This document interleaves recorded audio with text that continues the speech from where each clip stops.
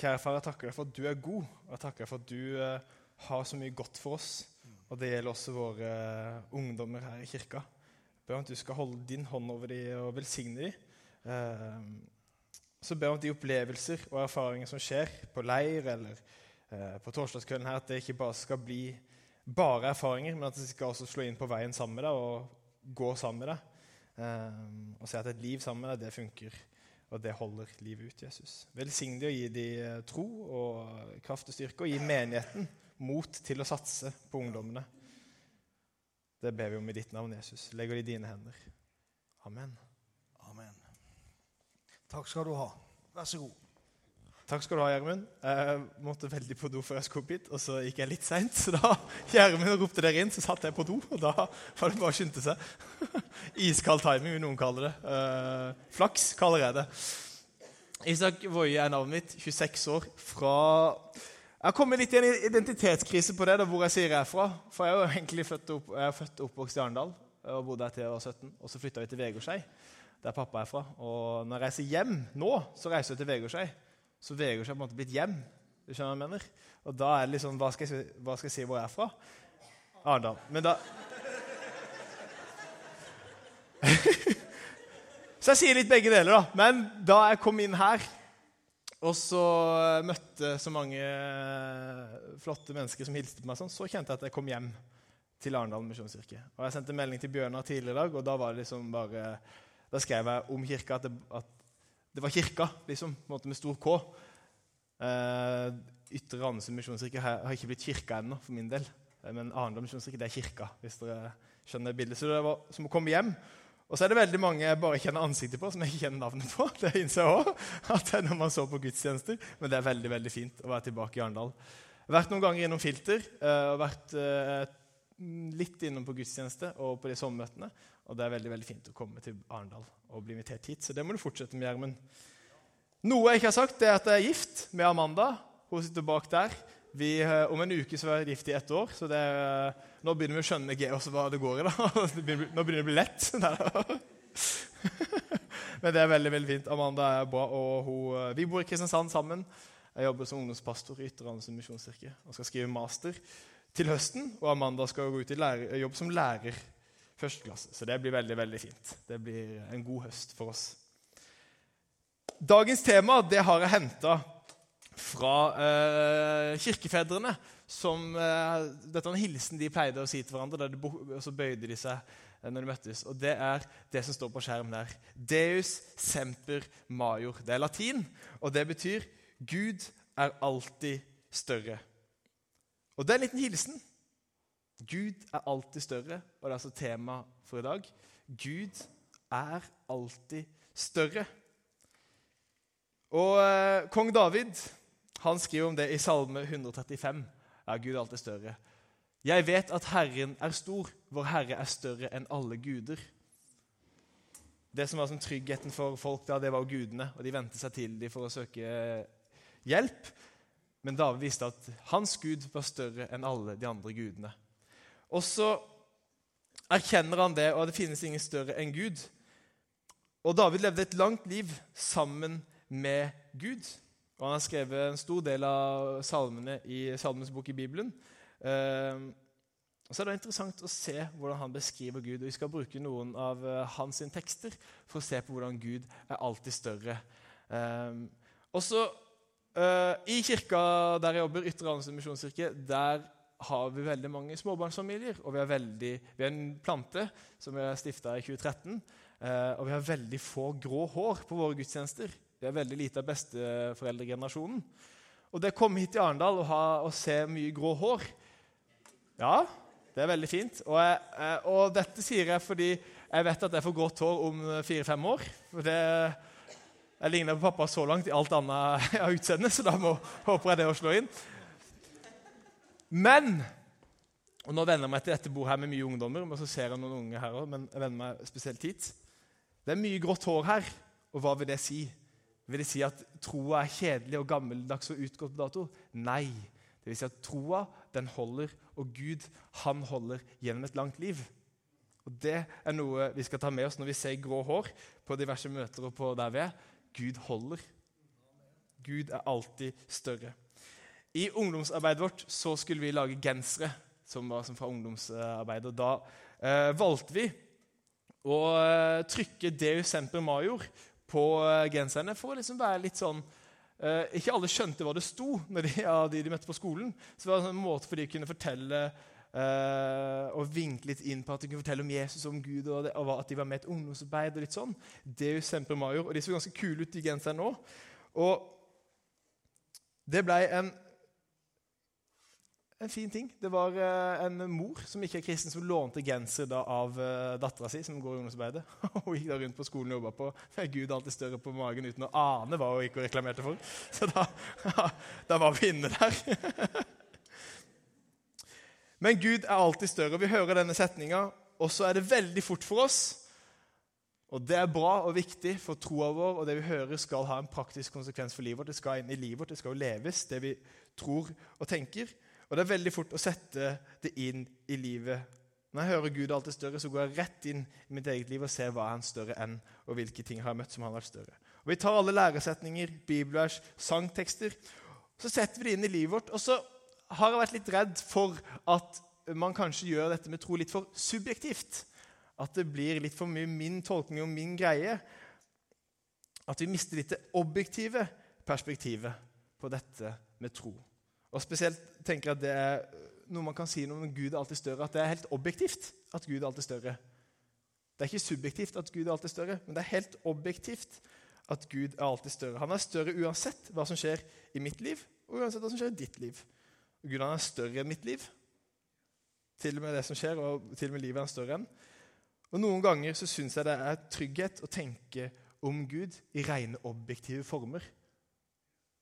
At det har liksom, jeg kan ta meg selv ut av ligningen, eller ut av det jeg tror på, eller ut av bibelverset jeg leste, og sånn, så står det fortsatt. Så henger det fortsatt på greip.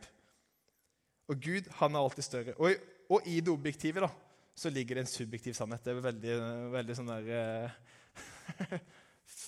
linguistisk kult sagt, men i det objektive så ligger det alltid en subjektiv sannhet.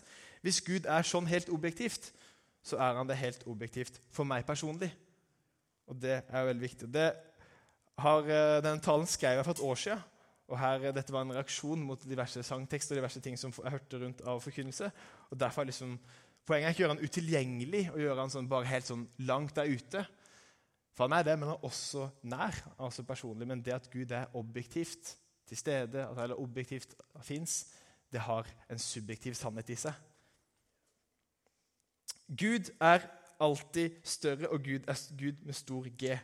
Og jeg har valgt litt forskjellige ting å se på som Gud er større enn.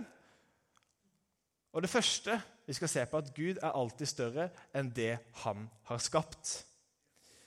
I den apostoliske trosbekjennelsen, nå dytter vi brillene litt inn på nesa og tar på oss teologikappa, så bekjenner vi at jeg tror på Gud Fader, den allmektige, himmelens og jordens skaper. Og det her Bibelen begynner hele sin store fortelling med skapelsen. Gud skaper, og Bibelen løfter frem at Gud har skapt, og Bibelen løfter frem at han skaper ennå, og at han også en gang skal skape noe helt nytt. Og poenget til Bibelen er nok ikke nødvendigvis å fortelle hvordan Gud skapte, altså, men at Gud står bak, at Gud har skapt, og det vil si at han er større enn det skapte. Og så sier David i Salme 19, himmelen kunngjør Guds ære, hvelvingen forteller hva hans hender har gjort. Dagen lar sin tale strømme til dag, natt gir sin kunnskap til natt. Det er ingen tale og ingen ord, stemmene kan ikke høres, men de når ut over hele jorden, ordene når dit verden ender. Gud er alltid større enn det han har skapt. Jeg er ungdomspastor, så for å gjøre litt sånn lettfattelig, så er dette verdens største tre. Det heter General Sherman og ligger i California. Og de regner med at det er rundt mellom 2300 og 2700 år gammelt. Og det er 11 meter diameter.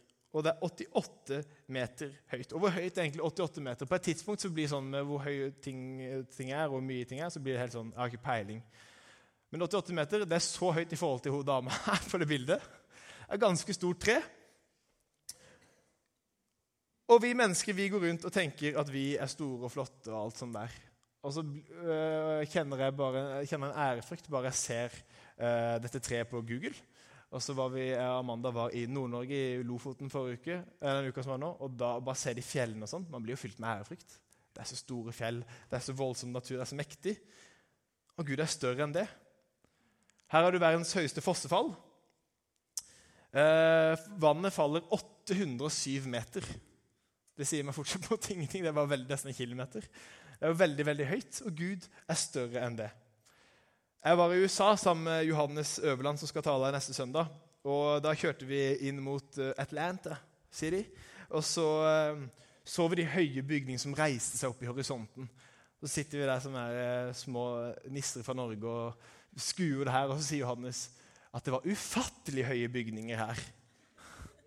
Og så sa jeg, nei, de er høyst fattelige hvor høye de bygningene er, for du ser toppen der. Det er ikke sånn at de bare stiger og stiger. Du kan se toppen på dem. Men Guds skaperverk, det er på en måte høyst ufattelig for oss. Vi kan ikke gripe det. Ting er for stort for oss til å fatte. Jeg kan ikke fatte hvor høyt 807 meter er. Sånn i ren empiri.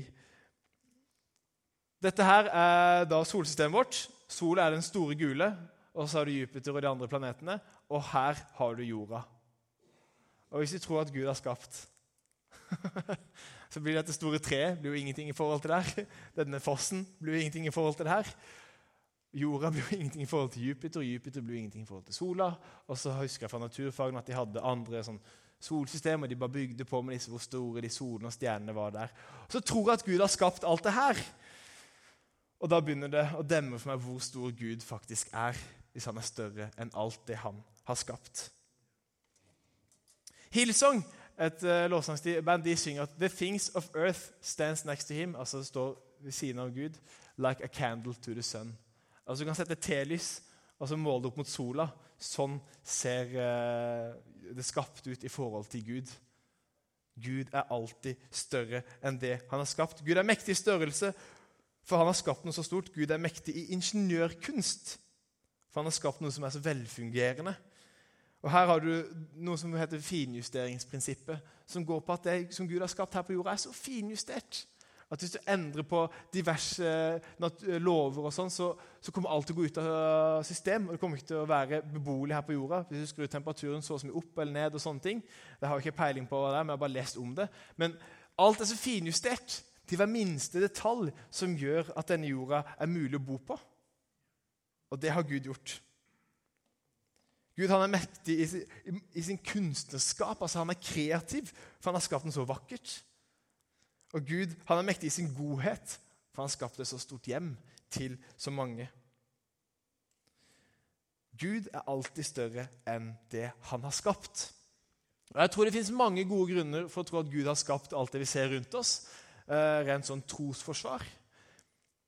Og når vi da leser, hvis vi tror at Gud har skapt alt som finnes, og da leser om at en mann var i magen til en fisk i 3 dager, eller at en jomfru fødte et barn, så blir det peanuts, barnemat i forhold til det at Gud har skapt alt som finnes, skapt universet vårt. Gud, han er større enn alt det skapte, større enn alt det han har skapt. Det fyller meg med litt ærefrykt. Det sier meg noe om hvor stor han er. Gud er alltid større enn meg og mitt. Gud er alltid større enn meg og mitt. Jeg sleit litt med å finne navn på dette punktet, for jeg ville si noe om at Gud er større enn det vi møter. Altså da tenker jeg på motgang, hindring og sykdom og det som måtte møte oss i livet. Men da kjente jeg at jeg fortsatte meg selv i sentrum for hva Gud skulle være større enn, på en måte. At det var sånn, ut fra mitt ståsted så er Gud større enn alt det. Og så har jeg lyst til å tro at Gud er herre og mester og frelser, eller at Jesus er det, og Jesus er Gud. Men derfor valgte jeg å kalle det for at Gud er større enn meg og mitt. Gud er større enn alt som skjer i livet mitt. Han rommer det. Rick Warren, en populær pastor i USA, han skrev en bok som kanskje mange har lest i, Målrettet liv, for noen år siden. Og han begynner hele boka med dette som står her. Det handler ikke om deg. Og denne boka slo kjempean blant folk. 40 millioner kopier solgt. Men det handler ikke om deg.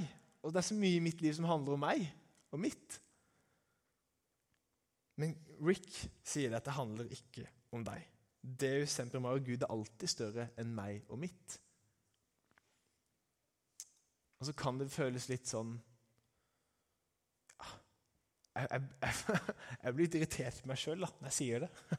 Jeg kjenner litt i stoltheten, det at Gud er større enn meg og mitt. Det er ikke meningen å dytte oss ned. Men et liv med Gud, det handler ikke først og fremst om meg. Det er ikke jeg som er sentrum, det er Gud som er sentrum. Og det er det som er så radikale budskapet til kristen tro. Det er at du er ikke lenger sentrum, slapp av. Det er Gud som er sentrum. Du lever for noe større. Og det er større enn det er ikke bare din egen velvære eller popularitet. Det som er større, det er Gud. Å leve et liv med meg selv i sentrum vil til syvende og sist bli revet i stykker. Jeg tror det kommer til å svikte. Men et liv med Gud i sentrum, det tror jeg vil holde i det lange løp. C.S. Lewis, han skriver i boka si «Se det i øynene», at vi har fått et eksempel på at Gud er større enn meg og mitt, og det er godt å ha han i sentrum. Så sier C.S. Lewis at Gud gir oss gode gaver. Han har gitt oss det vi har.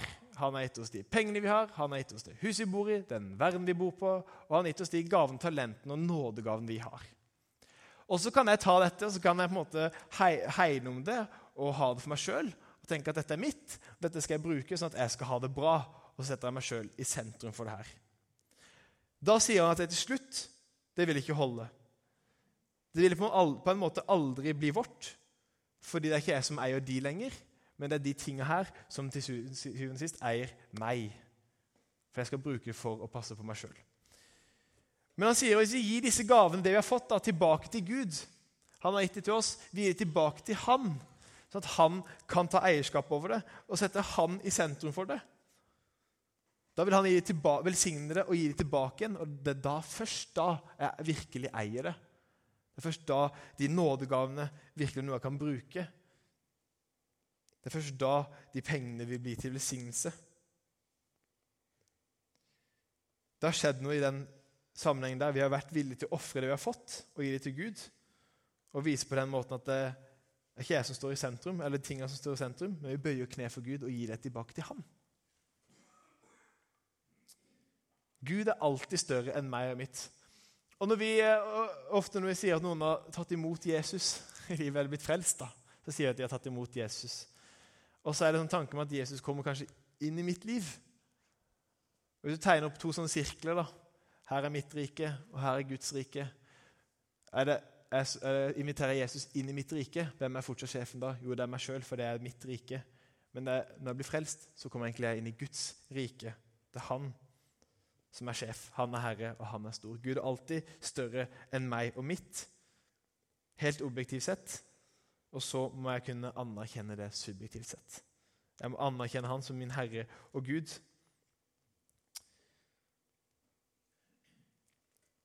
Og vi møter mye på motgang. Han er større enn meg og mitt, og han er større enn meg og mine problemer også. Og her kommer også kong David inn. For han var en mann som var populær som konge, men han hadde også veldig mange fiender, og han gjorde også en del feil etter hvert. Det som er kjedelig for David er at de feilene han gjorde, det ble jo skrevet ned. Og vi leser nå flere tusen år etterpå. Jeg er veldig glad for at ingen skriver ned de tingene her er feil. Så at det sitter folk og leser de evigheter etterpå og sånn. Men det skjedde for David. Og David, han hadde en sønn som skapte litt trøbbel for ham. Hans sønn heter Absalom. Og Absalom, han drepte blant annet halvbroren sin, og senere så prøvde Absalom å rane tronen fra David. Og han kom ganske langt i det forsøket. For han samlet flere av Davids støttepartnere i forsøket, og David han endte opp med å bli sendt på flukt, mens Absalom ble stadig sterkere og sterkere i forsøket på å ta makta. Og når David flykter fra Absalom, så skriver han denne salmen som kommer her, salme 3. Og så står det, Herre, hvor tallrike mine fiender er. Mange reiser mot meg, og de sier om meg, hos Gud er det ingen frelse for ham. De sier om meg. Hos Gud er det ingen frelse for ham. Når folk rundt David ser den situasjonen han er satt i, så er det som, ikke engang Gud kan hjelpe ham. Da er du langt nede. Da har du virkelig små muligheter. Gud har forlatt ham. Han har ingen frelse hos Gud. Men så ser du det lille ordet som står ytterst der, Sela, i kursiv. Sela. Og det er som David, dette er jo sanger, og i de sangene så skriver David av og til Sela, og legger en liten pause til refleksjon over det som nettopp er blitt sagt, eller en pause for det skal skje noe videre. Så sier David at folk sier at det er ikke frelse hos Gud en gang for meg, og jeg er helt alene. Sela, pause, tid til refleksjon, stopp opp, kjenn på situasjonen. Hvordan står det til? Er dette slutten? Hva skjer? Og så skriver han videre. Men du, Herre, er et skjold for meg. Du er min ære, og du løfter mitt hode. Jeg ropte høyt til Herren, og han svarte meg fra sitt hellige fjell. Jeg la meg ned og sovnet. Jeg våknet, for Herren holder meg oppe. Jeg er ikke redd for 10 000 som samler seg rundt meg på alle kanter. Reis deg, Herre, frels meg, min Gud. Du slår alle mine fiender på kjeven og knuser tennene til lovløse. Frelsen er hos Herren. La din velsignelse hvile over ditt folk. Og midt i stormen, når Absalom har makten, og David ligger så tynt an at folk sier at det er ikke engang en frelse hos Gud hos han. Gud kan ikke hjelpe ham. Han er helt flatt, helt alene. Så legger David seg ned for å sove. For han har satt Gud i sentrum. Og han vet at Gud er større enn alt det skapte, om hans eget og hans liv, og de problemene han møter på. Og han stoler på Gud, for han vet at Gud alltid er større.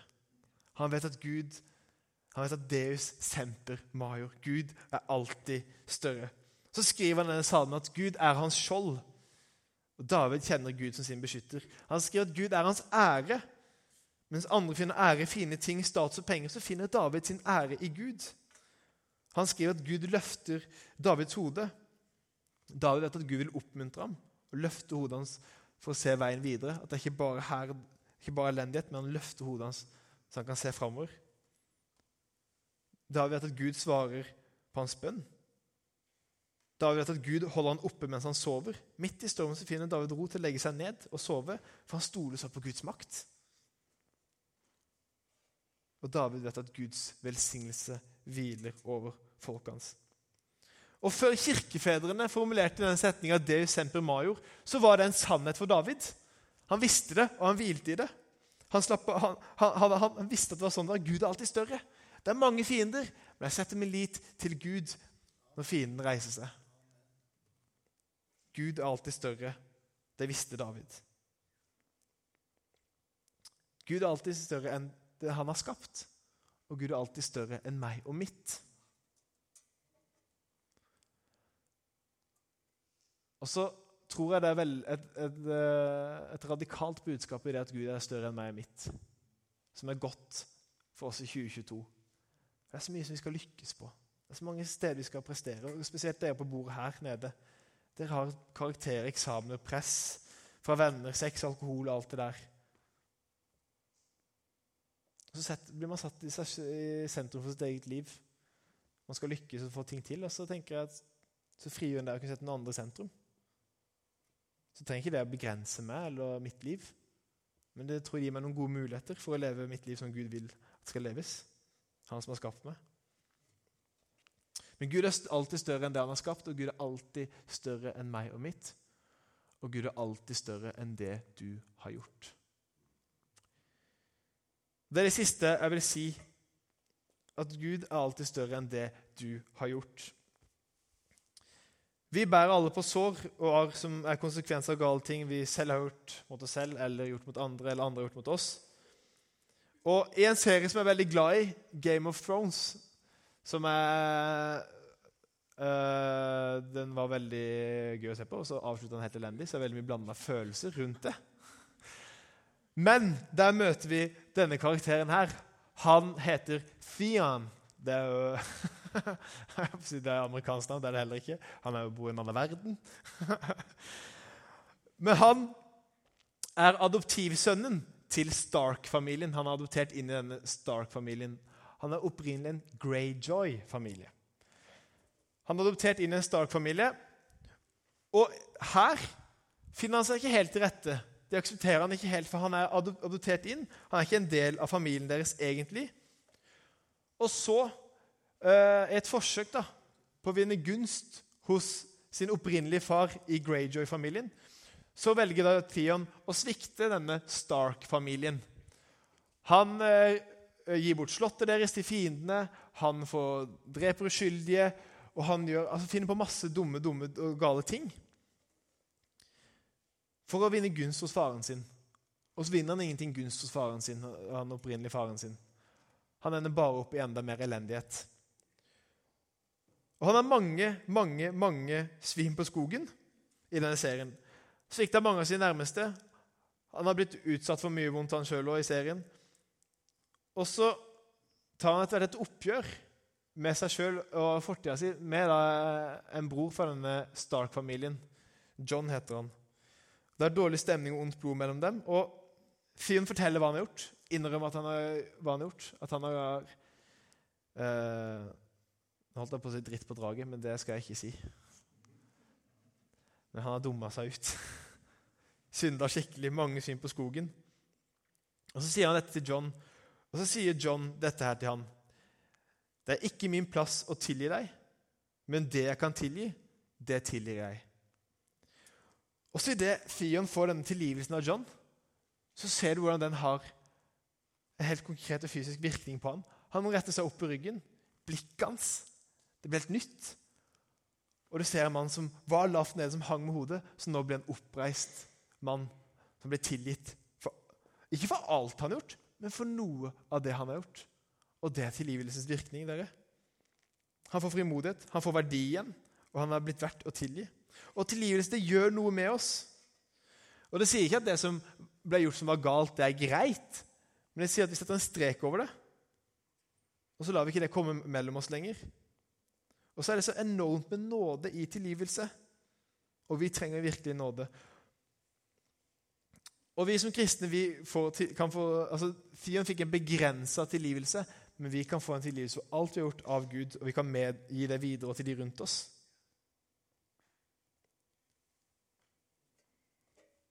Gud er nådefull. Han er større enn alt det vi har gjort, alt det du har gjort. Og David vet også dette, han skriver i Salme 130. Fra dypet roper jeg til deg, Herre. Herre, hør min røst. Vend øret til mitt rop om nåde. Dersom du, Herre, vil gjemme på synder, Herre, hvem kan da bli stående?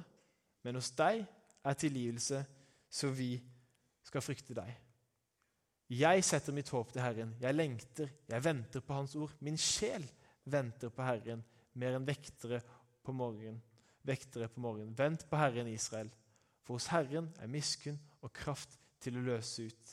Han skal løse Israel ut fra alle deres synder.